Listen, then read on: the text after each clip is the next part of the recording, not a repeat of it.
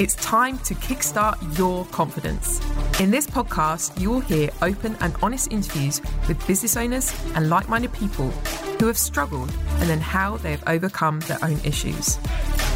Listen to their real-life struggles and personal accounts of how they have changed their lives and continue to do so on a daily basis. Get rid of stress, own your own space and thoughts. It's time to take control, feel your personal health and well-being improve as you travel with us on this journey. And now your host, former British champion, owner and chief instructor of Hastings Kickboxing Academy, and third Dan Black Belt, Carl Denning. Cool. So today I'm here with Ross Skelton, who's a bit of a legend in Hastings for running. He is a local runner, but he's also run at world status. He has run with Mo Farah quite a few times, which is quite an achievement, I think, which we're going to talk about. We've got loads to talk about today, so we're just going to dive straight in. So first of all, I want to say thank you, Ross, for your time. Appreciate it. Nice to see you. No worries. Thank you. Migrated from next door. Yeah, just down the road. Yeah, not too far. So, I mean, there is so much to talk about. I just want to go straight in. So I've had a quick look. You've run 238 races. According to Google. I know when we spoke earlier, you was like, have I? Yeah, it's quite a lot, isn't it, when you think about it? Yeah, so quite a few races. That's like a lot of races. And you're known by a mid to long distance runner? Yeah, so perhaps when I was a little bit younger, sticking to the track races, and as I've got older, kind of anything from 5K up to the marathon now. So yeah. Oh, wicked. So, yeah. Fantastic. Now, I'm going to be completely honest at the beginning of this. If there's people watching or listening, I'm not a runner. Yeah. So, okay. You know, I'm chatting to you. There's stuff that I want to learn and stuff I want to know. I've never been able to run. I hit a mile marker and my back starts to hurt. I have tried to train for it. I have been in the tent a few times. Yeah, that's right. Yeah. And that has actually helped, which we'll talk about later. Mm-hmm. But I do know that I need to do more. Yeah. But it's like running is my pet hate. So apologies for anyone who's listening and watching this. But I think it's going to be a really good interview for people that want to know about running. So hopefully you're going to enlighten me as much as everyone listening. That's kind of what I'm hoping for today. Okay. So when we say mid to long, what's a mid run and what's a long run? What, training? Or, yeah. Okay. So a mid run would be, say in the morning, I'd perhaps go out for 8 miles. Okay. Yeah. So I don't even drive that.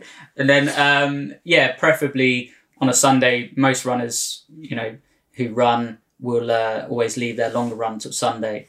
Okay. We'd touch anything from 15 to 22 miles, maybe longer in a marathon. Wow. Yeah. And you're just going to do it. I'm just going out for... Yeah. Because I've read a few statuses and you've actually said I've banked 16. And in my head I was going, no, 16 minutes, that's not much. Yeah, that's But right. you mean miles. Yeah, so we will, perhaps start on the seafront and go to towards Eastbourne and back. Or I'll run, my mum will take me out. Yeah. And I'll run back from Eastbourne. So when you think it like that, you're like, wow, that is actually quite far. Yeah. I mean, there's a marathon. Or getting towards a marathon. Pretty much, yeah. So, yeah. And you'll just go out on a Sunday like most people go out for a Sunday walk. Yeah, pretty much. Yeah. I mean, there are some weekends where it's tough. You wake up and you're like, okay, got 20 miles to do. Yeah. But yeah, some it does get easier. We have I have a training partner, Gary Foster. Yeah. Who's a beast at running as well. Yeah, he's brilliant guy. And we head out together and he helps me just as much as I help him. So it's great. Yeah, really good. Who's faster? Me, definitely. Of course. No, to be fair to Gary, he's only just started running. He's been running for about 5 years and he's come on leaps and bounds. So great guy though. Brilliant guy. So it must be nice to have someone at that level then that can run, because if I ran with you, I'd get to the end of the close and I'd be like, well, yeah, I mean, I think until people perhaps, a few of my mates come down and they go, I'll come out with you, and all right, you're going to have to come on the bike. And then they get on the bike and they're knackered perhaps after 20 minutes. Yeah, and that's on the bike. Yeah, that's right, yes, it's great to have Gary for company because we just chat the whole way. It's brilliant. So when you run... Again, if I'm running at any pace, and when I run, obviously I don't do that much, but when I do go out for a run occasionally with my fight team, I'll get half a mile in and I can't talk anymore. I'm having to focus on my breathing, my foot pattern, and my steps and my heart rate. Can you just run and talk at that pace? And can you sit into a rhythm where it's comfortable? Yeah. There are most easy runs that is, normal. Yeah. If it's a session day, then we might have a little bit of banter, like have a bit of talking at the beginning, but after that it's pretty quiet. But yeah, I mean, if me and Gary go out, yeah, we will preferably talk pretty much the whole way. Perhaps the last 5 miles we'll get a little bit, quiet, as it starts to kind of hurt a little bit. But other than that, yeah, we do chat quite a bit. I mean, I chew most people's ears off when we're around, so yeah. Shut up, I'm trying to concentrate. So, no, yeah, there's a bit of chatting going on, but, it's... it helps the time go by a lot quicker as well. I mean, if I was to come boxing with you guys, I'd probably be knackered after 5 minutes on the pads. Yeah. So it's relative, isn't it? So well, if you ever want to come do pads just for a bit of fun, I'm right. Let me know. Yeah, I'm not coming for a run. Yeah, I'm all right. I'll stick to the running. Yeah. So.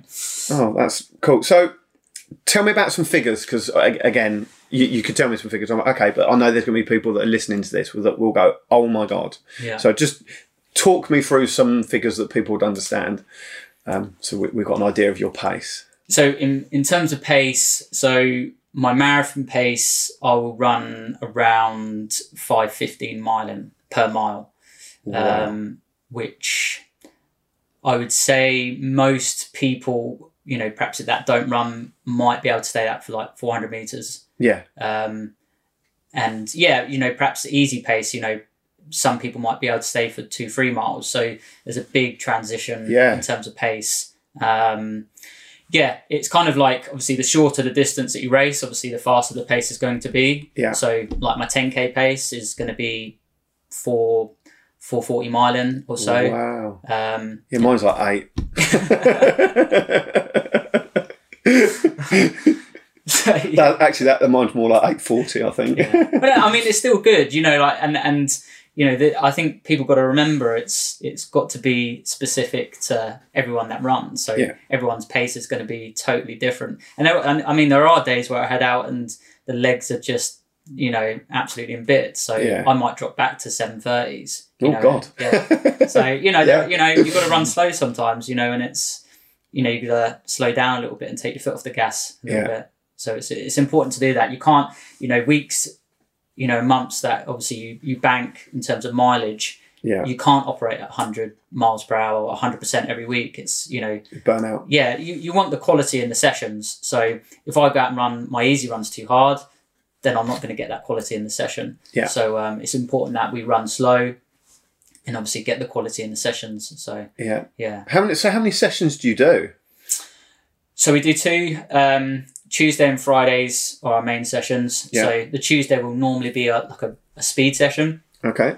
And then the Friday will be more like tempo, so working around half marathon pace, which it's not as strenuous on the body. Yeah. And then a lot of people disagree. This is a little bit, but I would say Sunday itself, the long run is a session in itself. Yeah. It's a long distance to run. Obviously, you're not running like flat out, but it's a long time on your feet. So I would treat that as a session for itself. So 3 sessions, really. 2 hard sessions and kind of more of a steady, longer run at the weekend, yeah. Okay. And is there other training that you do in between? Yeah, so the days in between, I will double run. So obviously I will run 8 in the morning and 4 or 5 miles in the evening, a little bit slower. Yeah. So you're still going out daily and doing 12, 13 miles? Yeah. So yeah, those days in between will be like recovery days. And depending on the time of the year, most session days, we start at like 9 o'clock and in the evening, I'll still go out and do 4 or 5 miles in the evening of that session day, just to shake the legs out, get some kind of junk mileage in. So a 5 mile run just as a warm down? Pretty much, yeah. Well, you shift all the crap out of your legs from the session. So that is some days is very, really tough, especially in the winter as well, getting out and running in the dark ain't the best. 30 mile an hour winter, I mean, it is England, so we've had the best summer we've ever had, Yeah, it's tough, when it's hailing or, it's absolutely belting it down with rain, it's a lot. I hate running into the car and it's like 10 foot. Yeah. So, it can be, it's a nightmare some days. So, and then I'll do 2 gym sessions a week as well. Yeah. So like weights, cardio. Yeah, so preferably weights. Yeah. Nothing too heavy. we kind of, back squats, deadlifts, calf raises, those sorts of things with core and glutes. Nice. I think those things can't be neglected, even for your kind of average Joe kind of guy, it's going to make you more durable. So you're more likely to, last longer in terms of without breaking down and getting injured or, adapting niggles and tightness and stuff like that. So it's definitely a key part of training for sure. And it definitely helps me as well. Yeah. So, yeah. Nice. So, that's a fairly intense package of training. The level you're at, I wouldn't expect it to be easy. But again, people when they talk about our martial arts, if you train once or twice a week, you won't get to fight level. And then when you do get to fight level, you're not going to get to competition or certainly national standard until you're training 6-7 days a week. But it's just that leveling up, I guess. Yeah, it's almost, it is a very, very addictive thing, when you get into whether it's, martial arts, boxing or, running, it's addictive. But you've got to have downtime as well. Do you get much downtime? Yeah, I do. Obviously, the time that I have in between, my runs and stuff, I try and just switch off as much as possible. And can you switch off? Because that's something I really struggle with, like massively struggle with. I'm quite lucky, and I can be quite lazy. Can you? Yeah, very lazy. I mean, I can afford to be, I guess. But perhaps on race days, if I've run really well, I'm absolutely buzzing. People can't shut me up, and and it's I think it's earned a little bit, to chat people's ear off after running really well. So there are days where it's just switching off, perhaps playing the PlayStation or watching TV or just some proper downtime.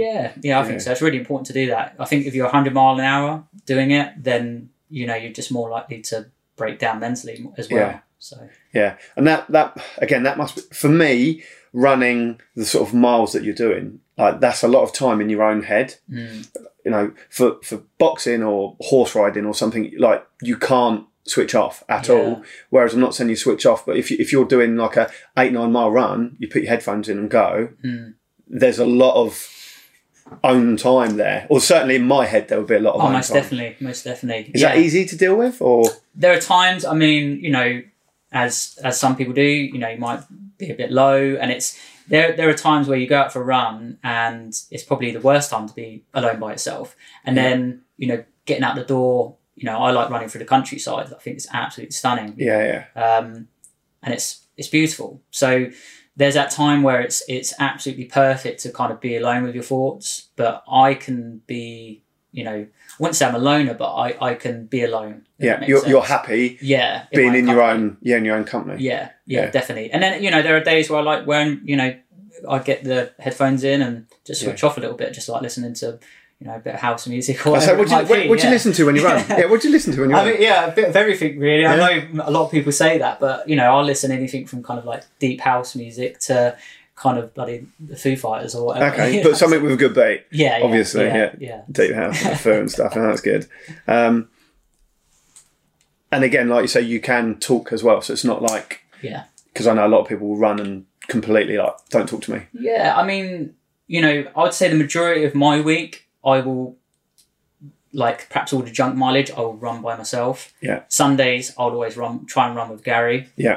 Where we chat, we perhaps catch up, which is great because we don't really, I might see him down Wisdons or something, down the shoe shop, and but then we'll catch up like in the long run, which is great. And sometimes you might get a few of the younger guys, the few little nippers like creeping up, and they start coming with us, which is great. It's great to see obviously the younger lot coming through. How old was you when you started running? Actually, didn't ask you that. So I think I started taking running. Well, I started running when I was about 10. Okay, and was that like at school when you thought, oh, I've done all right there? How did it start? I tell you what, I went to Little Ridge. Okay, yeah, which is obviously just around the corner. Just around the corner, yeah. And I was kind of like one of the best in the school. Yeah. And so like when you do like sports day. Yeah. I'm guessing. Yeah. Yeah. And then obviously my dad, he's always run as well. Yeah. So seeing that growing up was good for me. Yeah. I would literally come out the school gates and we would race home. So we lived in Martingale Close. So we'd literally sprint down the hill. Yeah. he would never let me win, by the way. So I'd be on Not winning, boy. Literally, I'd be on the front lawn like crying and stuff, like, and I'd be like, "Come on, come on in." And beat him again. Yeah. So it kind of the competitive started like from there. Yeah. And then I think as I got older, obviously going to William Parker, it being a little bit more serious, it kind of because the best athletic track around. By far. Yeah, it kind of just manifested from there, and I wasn't, when I moved to Parker, I wasn't the best, and that was a real tough time to try and manage. There was a long period where I didn't really think about seeing it through, because I wasn't the best, but it was kind of just biding my time. I was quite, underdeveloped, obviously going into year 7, there was like kids that were probably fully grown and stuff like that. So I'm still only 5'6". So everyone else is like, what are you doing there? Yeah, they had like chest hair, beards, the lot. Yeah, you're only 12. What's going on here? So that was again, it took me till year 11 until I was like the best in the school kind of thing. Yeah. And then going to college, it kind of just year after year, it kind of just developed more and more really in terms of the running. How long I'd been running for. So. Yeah. So it took a little while then. It didn't just come overnight. And it's still happening now, to be honest. like it's really weird. You go to different schools and you're not the best. And you perhaps, when I went to university for a little bit, I wasn't the best. Yeah. And I still race now and I'm not the best. And you have to deal with that, but you still have to have that kind of mentality to be like, what do I need to do to improve myself to get better? Yeah. So, You've just touched on something I've never thought about at all. So, obviously, I'm a kickboxer. You get in the ring, there's 2 people, one win, one loses. Mm-hmm. Sometimes you draw. But, as a rule, there's 2 of you, there's 1 outcome in reality, or 2 outcomes. But, But when you're running, there could be 10,000 people. Yeah, that's right, So, obviously, there is a winner. So, you've got, gold, silver, bronze. Yeah. How does that work mentally? Because, like you say, when you got 10,000, like if you had 10,000 people in a ring, I mean, it'd be a big ring. But do you see what I mean? Like, what's that like? Because although it's a single person game, it's not like a game of football where you've got a team. You're running by yourself to win. Yeah. But then, like, where does it sit in your head to go, well, I didn't win, but I come second or top 10 or top... Like, how does that work? Like, I've never even thought about that. I mean, it's kind of changed over time. I think when I was running younger, going to my first English schools cross country, you're lining up, and it was the first time I'd lined up in a field of say like 500 people. Yeah. And it was like a stampede. Everyone took off, and all you hear is this like rumbling, and it was like obviously people's feet and stuff. Yeah. And I was so nervous. Yeah. Like I nearly didn't start a race because I was that nervous. And then it just moving and improving over the years, you get into bigger races with obviously a lot bigger fields, like you say, like 10,000 people. So it's kind of like you start to get used to it. Obviously, you put yourself in the deep end a little bit. And I think you start warming up and you see so many people there, but then you get on the start line, the gun goes, and you kind of switch off a little bit. Yeah. It's just kind of like, all right, who's around me? So the numbers, the aspect of the numbers kind of fades away a little bit. It's weird, that you kind of block it out a little bit. Yeah, and I suppose you must have your own goals, like I want to beat my PBs. Yeah, I want to make top 10 or whatever. Yeah, I think there are some races where I'm like, right, I could finish really high here. I could, preferably, get in the top 5. There are going to be some races where, perhaps when I was growing up, if I made top 20, I'd be really happy. Yeah. But I think as I've perhaps matured, I know that if I go to a race and be like, right, if I literally just work on myself and get the best out of myself on that day, then I know I can finish higher up. Yeah. So instead of worrying about what everyone else is doing, I will, just think, right, I need to, if I can tick all those boxes going into the race and during, I'll get the best out of myself every single time. Brilliant. And obviously the mental side of that as well is really important. Mm. Yeah. I mean, that actually, as you've said that, I say to my fight team constantly, worry about your own training. Don't worry about their fight, worry about your fight. And when you go into the fight, you do the best that you can. If they fight their best fight and lose, the other guy was better. That's right. Plain and simple. Yeah. But if they fight and lose, but they didn't do their best, that's when it becomes really disappointing because you think, you let them beat you because you wasn't performing. Now, there can be reasons. It could be illnesses, injuries, and so on. But if they're peaking and they do their best, they should win. And then obviously if they don't win, it's not a problem. And I'm not upset by that. But if they don't do, like if they get out the ring and they're not even sweating and they lose, I'm like, what's wrong? And they're like, oh, couldn't work today. It's like, oh my God. Yeah. Do you know what I mean? It's frustrating, yeah. To kind of put yourself in those situations where you want always the best out of yourself is, like you said, it goes back to that kind of, if you're in a ring, just like you are running, you're alone. You know, it's on you a lot of the time. And, you know, it's quite hard to always get that right, to kind of peak, and everything needs to come together, really. And it has to work. Oh, definitely. Like that all the time. And it's such a fine balance. Cool. So you've just beat a PB, haven't you? You took 30 seconds off the Antrim? Antrim, yes. Antrim run. So tell me about that.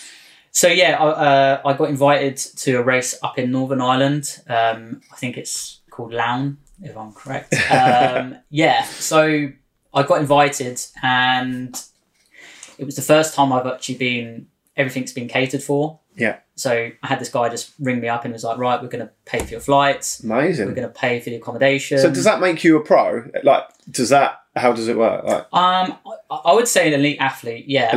I'd say an elite athlete. I'd fall into that category. And it was a new thing for me, where normally I have to go to races, worry about dinner, worry about everything going on. Yeah. And this time it was really nice. I could literally get there, chill out, and not have to worry about a thing. So I flew over. Obviously because of the pandemic, it was an elite only race. Yeah. So there was 30 elite women and there were 60 elite men. And obviously, you know, Mo Farah being one of those athletes as well. Obviously half marathon distance. I've been training my butt off for the last couple of months going into it, with obviously no races at all, which is quite difficult. And good old COVID. Yeah, good old COVID. And I run a massive PB, 30 seconds, 40 seconds PB, which is I think really good. And the conditions weren't great either. Yeah. You know, the race is right on the coast. So we had headwind literally going out and back. Wow. So it wasn't nowhere ideal conditions at all. What's it like running with someone like Mo Farah? Because again, people watching them, oh my God, like everyone knows who Mo Farah is. Yeah. And then you're on the starting line with him. Right. Yeah. I mean, it was a really surreal moment for me. Obviously, you know, Mo Farah, if you know, some people don't know, he's obviously a double Olympic gold medalist over 5 and 10,000. You know, he's broken world records, won Sports Personality of the Year. Yeah. And watching him on TV, to, you know, eating breakfast and him being there, you know, to warming up and him being there, was really surreal. And it made it even more surreal. Walking to the start, and he comes up alongside me and he starts asking me about my shoes. And I'm like, what's going on? You know, like, this is really weird, you know. Yeah, we was literally just having a little bit of a chit chat before warming up, you know, and obviously before the start. So it was a really... What's he like as a guy, is he? He's pretty sound. You know, he's just a normal guy. Yeah. You know, I know he likes to play the PlayStation and, you know, in his downtime, and he's a pretty sound, down to earth guy. I know he supports Arsenal, which isn't preferably my best team, but, you know, I'm a West Ham fan. So, I know he's big into his football. Yeah. But yeah, obviously, you're lining up this guy and then you're thinking, hang on a minute, you know, this guy has been on TV, like, you know, like a multi-millionaire. He's one of the best on the planet. Yeah, for I think like 6-7 years he was undefeated. Yeah. So to line up with him and then think, actually, hang on a minute, I need to switch on now. I need to think, right, this is it. It's time to like get my head into gear, think about me, not him. Yeah. So that was it was fun. It was a little bit like new to me as well. Like obviously having to think about that as well. But it was a really good weekend, and I'm glad, you know, I made the trip over, and, you know, a guy called James who set it up did a fantastic job as well. Yeah. Yeah. Was it hard to keep up? I mean, I know he's quick. I know you're quick, but did you feel, because again, over the distance, obviously you pace it yourself, and like, was you running going, my God, that's fast? The guy's insane. You know, like his half marathon pace is my 10K pace. So that puts it in perspective a little bit. Yeah. So I mean, if I went with him for the first like 6 miles, you know, I'd be absolutely flat out. Yeah. And then it would have just messed my race up. So that in context is how fast. Was it hard not to go with him? Because there must be that. Not really. I mean, I've got used to it a little bit over time. I'm like, I know for a fact if I go with it, right, that's it, dead in the water. Yeah. You know? And it's such a long way to go. Being my first time, I had obviously I wanted to go there and prove myself. I didn't get picked to run for England, so they was going to send an England team out there, like a team of 4. Yeah. And I'd beaten all the guys previously, which I got very annoyed at. But I was thinking, right, I'm going to go there and prove a point. So that was my main goal, to go there and prove a point that I should be in that team. Hey guys, should be there. Yeah, that's right. Yeah. So I went there and done the business, really. So I was very well about that. Yeah, definitely. Yeah. So I've read the article, like, and again, like the title, you just think, wow, like phenomenal. Yeah, I think I don't think it's still like sunk in, really. You know, the kind of the jump that I've made, you know, which again, finishing 10th and, you know, running and mixing it up with these guys. You know, these guys are, you know, international, you know, athletes, you know, sponsored athletes. Some of them sponsored by Nike, New Balance, you know, Asics, you know. Come on, Nike, help out Ross. Yeah, what they're waiting for. Yeah. So, Mo Farah's asking him advice on his trainers. Yeah, that's right. He actually was. So, yeah. I love it. Again, talking about trainers actually is my next question.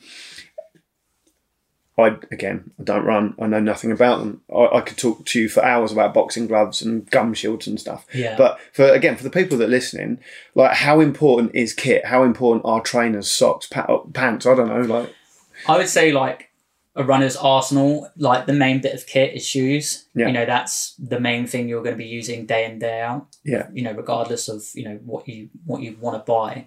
And yeah, I mean, I wear pegs like Nike Pegasus or New Balance. There's a shoe called like the 1080s. And yeah, I mean, I change my shoes perhaps like, I don't know, they normally last for about 500 miles. So for me, you put on like a car. Yeah. And I need to service. Yeah, it literally is. Like, once they're gone, like the shoes are gone, you lose the support. Yeah. So yeah, they might last maybe 2 months for me. Wow. Which, and 500 miles. Yeah. I literally don't drive that. Well, yeah, perhaps a bit longer, you know, perhaps, But even so, like, so you're going through a fair few pairs a year? Oh, definitely, yeah. Quite a few pairs. So then I'll have my mileage shoe. So those, like, the pegs are kind of a little bit heavier. Yeah. And then you have your racing shoes. So they're a lot lighter now. So you're like, because they're lighter, it means that you can travel without having to carry as much weight. Yep. So you're not burning as much energy. Yep. So yeah, I have a pair of those, and yeah, they've, you know, they really served me well. Again, it's, you know, like you putting on your boxing gloves. Oh, kind of thing. Yeah. So it's, there's that, and then, I mean, it's different. So like in the summer, obviously I'll just wear shorts and perhaps a vest or a t-shirt. And perhaps even some days I might even take both off and, you know, just run with my top off to get a bit of a tan going or whatever. So, well, while you're there, that's it. Yeah. And then obviously the winters, again, totally different. So I'll be in a woolly hat, all layered up. I mean, there's not much of me. So I'll wear like long tights, perhaps like 3 or 4 layers, gloves. And it's totally different in the winter. It's a totally different like transition of clothes. So, but the main thing is the trainers. 100%. The rest of it is I'm guessing just you can wear a t-shirt, vest, hoodie. Doesn't really matter too much, I'm guessing. Not really, no. Like, it's at the end of the day, it's you doing the work. No kind of kit or shoe or, you know, anything's going to change that, you know. So, but yeah, the main bit of kit, really, you want a good trainer. That's a lot of people tend to buy on how it looks. Yeah. But preferably, if you're getting into running, putting that whatever's comfortable. You know, like, it doesn't have to look a certain way. Yeah. As long as it's comfortable for you and it works. It's like a saying: if it ain't broke, don't fix it. Yeah. So it's exactly that. And Pegasus work for you. So yeah, pegs and New Balances, completely work for me. So I think that applies to pretty much any person, not even elite. You know, if it works for you, just keep it. You know, and just keep using the shoe. Yeah. Okay, cool. So thinking about that then, how do you map your running? Like, what do you, I haven't got that written down, but like, do you use Strava? Do you use a special app? I again have no idea. So I was on Strava. I had a Garmin, and Garmin, I mean, I do have a Garmin still, which I still use. Yeah. They obviously log all your runs, it's literally out all on the table. So it will have all your mileage weekly, monthly, yearly. It knows how high you're climbing in terms of elevation, heart rate, stuff like that. Personally, I was using it and perhaps it was becoming too analysed on it. Like, do you know what Barry said that? Yeah. Barry said that, yeah. And Gary was the same, was on it, and it's so hard not to, because you have a thing called segments. So like someone might have a faster point in a part of the town. Yeah. And I look at it, I think, I could go out and do that and beat it. You know? But then I'm like, no, I've got to don't do get my drawn training. in. Yeah, that's it. Yeah. So, I don't use it. I literally, even in the race at the weekend, I literally wore a Casio. Just wore a Casio. Yeah. I knew kind of my pace that I needed to be like every 5K, 10K, so on and so forth. So I think becoming too kind of focused on that can mess up quite a few people's training, because you're like, I've got to run 80 miles a week, or I've got to run 10 miles a day. Yeah. And you've got to go on how you feel. Yeah. So don't get drawn into that segment racing. No, people just look into the heart rates, run into heart rate and all of that. I just think, just go out the door, see how you feel. It's each day is going to be completely different. Yeah. So, there's no point letting this kind of app tell you, right, you need to go out today. Yeah. You need to do these things. You need to run 10 miles. It just, there are days where it just doesn't work like that. Running doesn't work like that sometimes. Is it hard work sometimes? Running? Yeah. Yeah, definitely. There are periods in the year where you go quite stale. Okay. You obviously come off your peak, you go really stale, feel absolutely crap. And then obviously you still got to go out and do 2 runs or a session. And you're like, I can't be arsed. I can't, not today. Because you travel to run. So you go up to, I forgot where it is now. Bushy Park. Yeah, so it's in London. Yeah. Yeah, I go up twice a week. So we got a park down the road. What's wrong with that? Why? So what's the benefit to going to Bushy Park? Bushy Park, it's not just Bushy Park itself. Even though it's a fantastic place to run, it's got so many different routes. Is it because it's flat and your dad can go on a push bike and stay with you? There's that. There is that. Yeah, Terry, good old tell. So there's that, but it's more to do with the guys I'm training with. Okay. So I train with a group. We're all coached by the same guy called Jeff Watkin. He lives on the Isle of Wight. Okay. So we're all coached by him there. We've got Adam Clark, who's from Hastings. Yeah. He's anything from kind of 1,500 up to 5, 10K, even done a half marathon. Yeah. And they're a group of us, a good stable of athletes that train there. And obviously being flat, in Hastings, it's a little bit different because you need to cross roads or junctions that you need to cross, and it does become a little bit of a pain. Yeah, changing your pace constantly. That's right. So you can literally go into Bushy Park, one lap is 6 miles. It's all dead flat and it's all kind of on a cinder. Yeah. So it's perfect for running.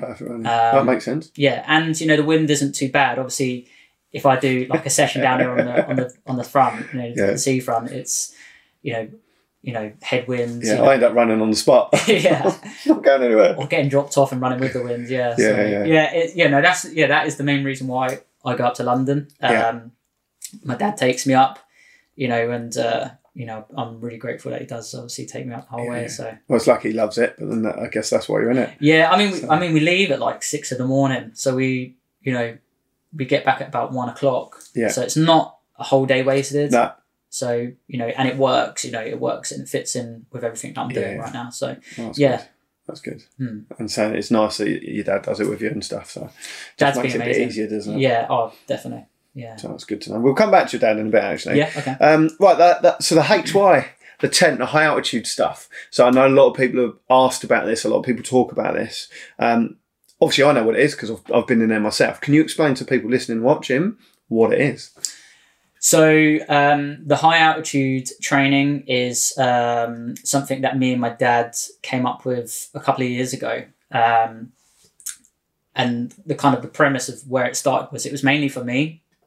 So running at altitude or like a simulated environment where you'd be, say, running the height of Kenya, so like 70,000 feet above sea level, to get the benefits. And then over time, you know, we've now got obviously a room where you walk in, it's airtight. And as soon as you walk in, you're at, say, like 10,000 feet. And yeah, obviously any walks of life can come in and use it, really. You know, so a lot of people think it's for elite athletes, and it's not. You know, and it's not just for runners, because it's not. You know, we train a lot of fighters. Yeah, well, you've had a few of mine in. That's made a few of yours. Big difference. Yeah. So the people that will be thinking, right, so running at altitude, why is that better? Why is running at 10,000 foot better than running at sea level? So if we take a look at people, say, on the top end of athletics, so you've got Kenyans and Ethiopians, they are predominantly known as long distance, you know, machines. Yeah, beasts. They all come from, you know, places, you know, that are at high altitude. And there's obviously a reason for that. So training above sea level at that height will, over time, so over different sessions with us, or if you was to say in Kenya, you start to build more red blood cells in the body. So your body releases chemicals which create more red blood cells.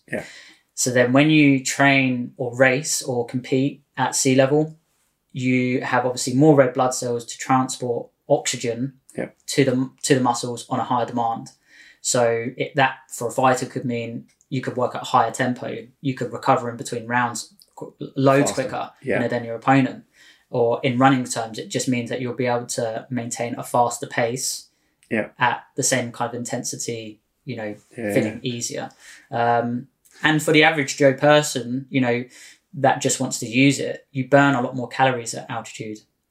So for fighters, obviously that's quite good for cutting weight. Well, the other week I burnt 1,000 calories instead of 300 in the same amount of time. That's right, So for someone that wanted to come in and just use it to lose weight, you know, I mean, we've had so many guys that have come in and lost tons of weight, you know, and it's beneficial for anyone, any walks of life, really. So it's, you know, there are a lot of health benefits with using it, you know, and obviously me and my dad, obviously knowing a lot about running and the system, can offer a really good service with helping anyone of any kind of ability, really. Well, you've certainly got the knowledge. Yes, to get there. And I definitely think you tick that box. And so obviously you run the high altitude stuff with your dad, Terry. Hey Terry, how you doing? How important is it to have obviously your dad part of your business, part of your training, part of your life, having that support network around you? Yeah, I mean, I wouldn't have the kind of the things that I have right now if it wasn't for my dad and, you know, my mum, you know, my family, you know, completely. It's that support system in place that allows me to, you know, work with my dad and work at the chamber, do the running, all of those different things, because they've supported me from day one. And it's quite a hard thing, I guess. I mean, I'm not a parent, but, you know, say you've got a kid that's like 10 and they're doing all these different things. There is that kind of thought, perhaps, how long is this going to go on for? But yeah, they've always had my back. They've always supported me with my running. And I've been really, really fortunate because of that, you know, and being able to perhaps do the things that I've been doing now because of what they've done for me, which is, I think it's massive. So it's helped a hell of a lot. Oh, that's good. And again, it's nice it's nice, isn't it, to be around your family while you're doing what you love? Oh, definitely. Yeah, I think, you know, my mum was saying, you know, they were sat the other day in front of the TV watching me come in, you know, and it was, for them was, you know, a really proud moment. So for me to hear that, you know, is amazing. Very good. Well, thank you, Terry. And what's your mum's name? Mandy, for keeping this boy's dreams alive, which is cool. I want to backtrack a little bit, actually, back to the tent, because we've talked about, obviously, the benefits of how good it is for you, for recovery, for your fitness, and so on and so on. I remember you telling me a little while ago that you used to sleep in a tent. Yes. Tell us about that. So I remember, again, going back to Mo, him sleeping in one, and, you know, the benefits of obviously having on the body. And I thought, well, if he's doing it, that's what I've got to be doing. I've got to be doing it as well. it's a really weird setup to have, and obviously I had, a girlfriend at the time, and she was like, what the hell's this? Yeah. And I was trying to explain that to people. They just think you're... Did you make her sleep in the tent? There was a point where we were, so it's tough, you'd get in and, again, it was trial and error, you'd wake up and it was like sweaty, it was hot, it was just crap, you'd lose so much sleep. Yeah. And then over time it took a lot of trial and error, but then you start to reap the benefits from sleeping at that height, and it helped massively. It's not the same as going to Kenya and living there, but it's pretty close. Yeah. And it definitely gives you an extra little bonus. Massively, yeah. It takes like a couple of weeks to kind of to work, to start to see the benefit. And that first 2 weeks is crap. You feel tired, feel really like leggy and heavy. Well, the first time I ran in it, I fell over, but I could barely stand. I was like, whoa, that's fairly intense. Yeah, it's tough, but yeah, like I said, I saw this guy and I was, Mo, and I was like, I've got to give it a go. Yeah. For sure. So how long would you recommend, again, people watching, listening, that you'd need to do it for to start to see a benefit? Obviously, you can't run once in it and go, No, a minimum is twice a week. Okay, so twice a week. And for how long for? We obviously say an hour each time. Yeah. Or we can do like half-hour slots as well for perhaps beginners, people that aren't that fit. Yeah. An hour to someone might think, bloody hell, I don't want to run for an hour. Yeah. So we kind of set things up so it kind of fits in around the individual. Yeah. And twice a week really, and then what, for 6 weeks, 8 weeks, 10 weeks? It depends on the plan. So if a person wants to come in and lose weight, then obviously we'll draw up a plan. If a person wants to come in and go, right, I want to do Hastings Half next year, we can go, right, let's get 12 sessions in. You're going to see a massive difference. Yeah. And we're going to be able to shift that, fitness forward. Yeah. So it does take time, and not like no person that comes in is ever the same. Yeah. So people react to altitude in totally different ways. Yeah. So, one person might come in and after 6 sessions, they can already notice a benefit. Yeah.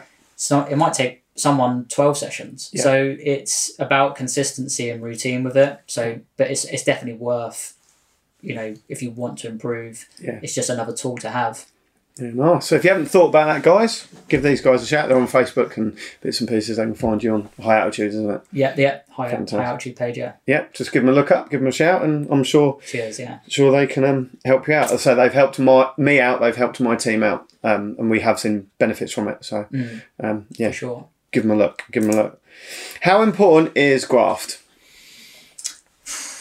You can't really compare it, can you? Nope.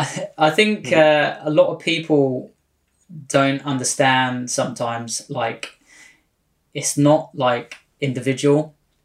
It literally happens to anyone. So like, if you're a fighter, runner, whatever it might be, even going to work, to work, whatever it might be, it could be in any aspect. Graft is paramount, I think, and it's kind of I think one of the main foundations of anyone, that you need to kind of get your head around, that there's going to be parts where it's just crap. It's literally crap. When you're running 100 plus miles a week, there's a point where I wake up and I'm like, I just want to stay in bed. Not today. Yeah. And it might be lashing it down the rain, there's so many different things. Like, and that would stop, I reckon that would stop most people, just that one thing. 100%. Definitely. I think it has me maybe once or twice, or a few times, I put my hands up to it. But graft is, so important. There's no beating around the bush with it. You either do or you don't. Yeah. And I think the quicker that you understand that, you do need to make sacrifices. And I think there's a really good saying. It's you've got to learn to be comfortable being uncomfortable. Yeah. Literally said it yesterday in Barrows. Yeah. But we're echoing the same thing. And people, I get shouted at this saying it's a gym, but I'm like the snowflakes. Do you know what I mean? Yeah. But the millennials, and no disrespect to them, but you've got to be prepared to get dirty. You've got to get prepared to be uncomfortable and put yourself in positions that you don't want to be in, because the life isn't, roses and sunshine. No. And people are too prepared, I feel personally, to go, yeah, I'll do it tomorrow. I'll do it the weekend. But nothing gets done because you keep procrastinating, you keep putting it off. And again, it can be the run, it can be the boxing, it could be the 12 rounds you've got to do on the bag. It could be having that discussion with your wife, your husband, there are doing your loads of homework. things. Yeah, I mean, like, you know, going off a little bit, you know, I always used to find speaking in front of groups mega uncomfortable. Yeah. Couldn't do it. I used to like break out in sweats. I just didn't want to do it, you know. But again, it's putting yourself in that uncomfortable environment. Yeah. It's going to be crap for a while, but you learn, you know. I think like humans are very good at adapting. So like if you put yourself in an uncomfortable situation or a situation that, you're not meant to be in, you will learn, you know. Yeah, so definitely. I never, you know, it wasn't an overnight thing where I could run 80, 90 plus miles a week. You know, and people forget that. Some people just jump into training and think, right, I'm going to go out and run 100 miles a week. He does it. Yeah. But then a week later, you've broken down. It takes time. And adaptation comes in many shapes and forms, whether it's physical, mental. Yeah. You know, it's that graft aspect, you know, is always going to happen. Yeah. With anyone. So the quicker you learn that, you know, the quicker you can kind of get past it, and, you know, it's going to be crap, but just got to get your head through it. What's the one bit of advice you'd give someone then on the back of that? So if you had any advice, because again, confidence, getting out and doing it, having that drive. I think, if I'm being totally honest, it's like not one standalone session that defines you as an athlete or a fighter. I think it's consistency, personally.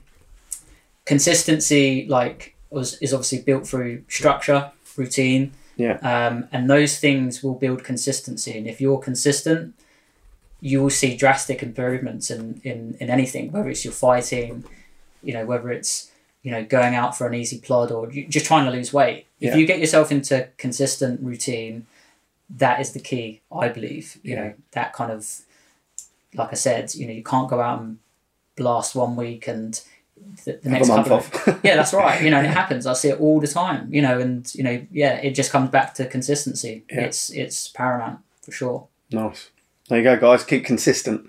Keep the grind going. That's Again, right. every other person I interview will say exactly the same, but it's too easy now to give up, and there's too much easy for me. There's so many avenues that people can just go, oh, I'll just do that instead because it's easier. You got, you know, take the hard route. And that's always been quite a hard thing as well. You know, when I was growing up, I mean, I've had, I'm not going to say names, but people like, you know, saying you're not going to be good enough, you're too small, you're too this, you're too that. Yeah. And growing up, that was quite tough. You know, and this is going to be the same for anyone, you know, listening, is that's going to happen. People are going to say, well, you know, you shouldn't do this and you shouldn't do that, or you might not be good enough. And it's very easy to get into that mindset where you're like, perhaps they're right. And it's actually a lot harder to actually put yourself in a position where you think, actually, I need to believe in myself right now. I need to be confident and, you know, just keep doing what I'm doing, you know, and it takes time. Keep digging. That's right, and it takes time. You know, people forget that. It doesn't happen overnight. It takes, you know, a lot of time, a lot of sacrifices, you know. Yeah. For sure. Nice. You know. Good. One more question before I finish. Do you have any like fears? So whether it be competition or building up or your training, like, is there anything that you feels might drain you or? I think it's obviously the fear of underperforming sometimes. Yeah. Obviously, when you are running, say, in an elite race, there is that kind of fear of, right, I need to execute this so well. So there is that, I think. And as well, it sounds quite weird, but I've always thought about, I know how good I can be, and that in itself sometimes is a fear. The pressure on yourself. That's right. I realise how good I can be. Yeah. Which sometimes stops me from doing running things. with Mo Farah in the top 10 it doesn't get much better than that. Yeah, does that's it? right. No, it's true. Yeah, it's very true. So the pressure of that, like the pressure on yourself to be able to perform at your best. Yeah, that gets very tough sometimes. You know, just being able to, you need to put yourselves in those situations where, you know, again, it does come back to that support system. Yeah. It does come back to your coach, but the bottom line is, like, you're the one doing it. So your coach can go to you, you're an amazing fighter, just like the coach would go to me, you're an amazing runner, you can do this. Yeah. But if you're not willing to put yourself in that situation, whether you're fighting or running, and you don't believe it yourself, like it's I wouldn't say it's pointless, but it will affect you massively. You know, I get onto the start line, and I was saying this to someone the other day. If someone came up to him and was like, I'm going to beat you today. If I was like, yeah, you probably are. 9 times out of 10, that person's always going to beat me. Yeah. So I'm not like that. If someone actually come up to me and was like, I'm going to beat you, I'll be like, well, you can bloody try. Yeah, bring it. Yeah, bring it. And you've got to be like that. Yeah. 100%. Yeah. So, I think that part of it's so. And that was me. Like, I'd never think a runner would have a fighter's mentality. Yeah, that's very true, yeah, I guess. Because in a fight, you're not going to beat me. But I hadn't thought of that mindset there. Like, I mean, going back to the half, there was a period where there was like 3 of us, we're coming into the 12th mile, so we've got a mile left. And that's when it really does come down to the line. That point there, I'm thinking, I've got these guys. That mindset shifts. Yeah, it does, because then you're thinking, how am I going to beat these guys? And if I was sat there thinking, oh, I'm tired, I'm this, I'm that, well, actually, I'm like, no, it's time to go. I can do this. So it's so important to have that belief in yourself to be able to do it. Otherwise, you're never going to do it. Yeah. And that, again, that's with everything in life. Everything. Literally, any aspect that literally comes into any format of life, I think, for sure. Yeah. There you go. Wicked. Well, again, we've rattled on for a long time. I've really enjoyed it. I've learned a lot about running, which is fantastic. I've learned a bit more about you, which is great. Guys, if you've got any questions about the high altitude stuff, about running, you've got a personal PT. I can't think now. Online training. Online training, that's the word I was looking for. So you've got your own online training business as well. So if you've got any questions about running, PT training, high altitude, give Ross and his team a shout, and I'm 100% sure they can help you out. Yeah. So I just want to say thank you so much for your time. No worries. I always give everyone the opportunity to ask me a question because, again, there's me asking questions all the way through. So I always say to my guys, have you got any questions for me? Yeah, I think the one question that stands alone for me, and from what I see, is how do you do it? You literally do so much in terms of like there's so many strings to your bow, as it were. Yeah. I think. Good question, and I do get asked it a lot. And for me, I guess it's like, how do you run 100 miles a week? You just go. Yeah, that's right. Yeah. 3, 2, 1 and go. That's kind of how I operate. 3, 2, 1 and go. So the alarm goes off, I get up. So that's the start of my day. I don't snooze. I don't have 5 snoozes. I'll get up at 8. I'll get up at half 8. I'll get up at 9. Like this morning, 4:04. Up in here, it's time to get up. And I'm like, it's 4:04. What are you doing? But I will start work because what's the point in lying in bed for 3 hours when I'm awake? So I'll get up. Yeah. And again, over the last couple of years, obviously HKA has grown and grown and grown, which is fantastic. I then get these stupid ideas like doing podcasting, which I really enjoy, by the way. It doesn't generate any money. It's just, I enjoy interviewing people and learning more. But I've learned so much more. It's almost like therapy for myself. Yeah. And then what I've learned over this year, more so, if I'm honest, I did start burning out. Well, I didn't realise I was burning out. And then it was a long joke, but I do like a 36-8. People go, how do you fit it all in? I'm just, I've got a to-do list. I get up and I tick my way through it. I do as much as I can. And then the next day, it just grows. And then you do it again and do it again. And although I never complete my tick list or my to-do list, I achieve so much because I just know I've got to keep going. And there are days when I'm like, oh, I should stop and slow down. And I do have the odd downtime, but like today's my day off. Saying that, it's not a day off. I'm at the gym 3 till 8 tonight. But to me, that's a day off because I love my job. This morning, I've had a few meetings already. I'm taking on a salesperson. But what I've realised is I can't do all the selling and training and PTing and podcasting. So this year I've learned from Rob Moore, who owns the podcast company, and a few other people like Gordon, that to start leveraging other people who are good at what they do. So I know there's people that are better than me at spreadsheets, and accounting, Yes. so sales. So I'm now taking a bit of a back step on that, and I'm going to employ someone to do it. Delegating a little Yeah. bit more. So that's really difficult for me, because for 20 years I've built up HKA and it's been my baby. Yeah, that's right. And every time I've given it away a little bit, they've messed it up. And I'm like, no, you come back, give it back. Yeah. So this year I've really learned to step aside. So like Jenny's come on full time this month, and she's already, like, we've signed up 100 people in 6 weeks. It's amazing, isn't it? Because I've stepped back, stepped to the side, I've let go, and I've said, actually, Jen, I'm going to give you more responsibility. And she's stepped up to the plate. Same as Sade, helping me with paperwork. I'm going to take on a salesperson. I'll let you know in 3 months' time how that went. But I guess, just get up and crack on. Same as you're running. Yeah. Don't procrastinate. Don't count to 10, because while you're counting to 10, you've thought of 10 reasons why you don't want to go for a run in the rain, in the wind, when it's cold. Just get up and do it. Make a list, know what you got to do, and get as far through it as you can. It is hard work. It is grind. I was up at 4 o'clock this morning. Like I said to you earlier, I'm going to finish the gym 7, 8 o'clock tonight. I've got to go and pick my brother up. Then I've got to drive to, where am I going? Bedford. Yeah. Do you know what I mean? Yeah. So I won't get to Bedford till probably 11:30. Yeah. And I think, a lot of people definitely do know you for that kind of that work rate. It's you're non-stop, so which is, that work rate is, you can't teach that. No. And I learned that from, like, my parents have always grafted all the time. And I learned to graft from there. Just mum and dad are working hard, I work hard. The thing that I've learned to improve myself is to work smarter.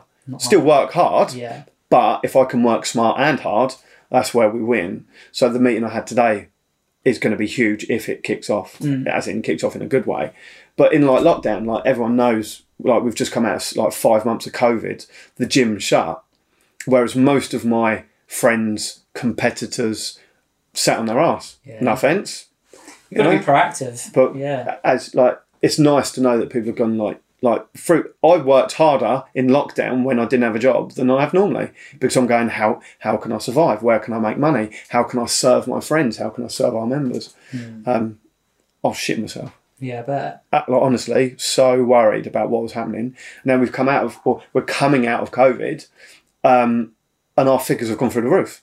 I'd like to think that's because we worked so hard while everyone else was sitting still. Now what I've realised is I'm going to continue working harder.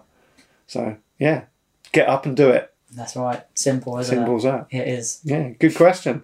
So that's us done. Thank you for your time. It's been amazing. I've learnt a lot about running that I didn't know about.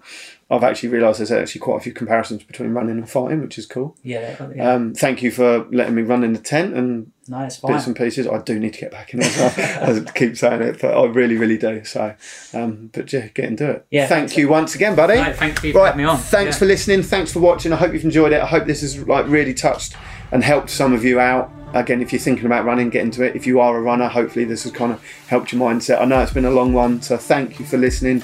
Don't forget to like and subscribe to the channels. That's the first time I've ever said that, I think. Take care, and we'll see you guys soon. See you later. Thank you for listening.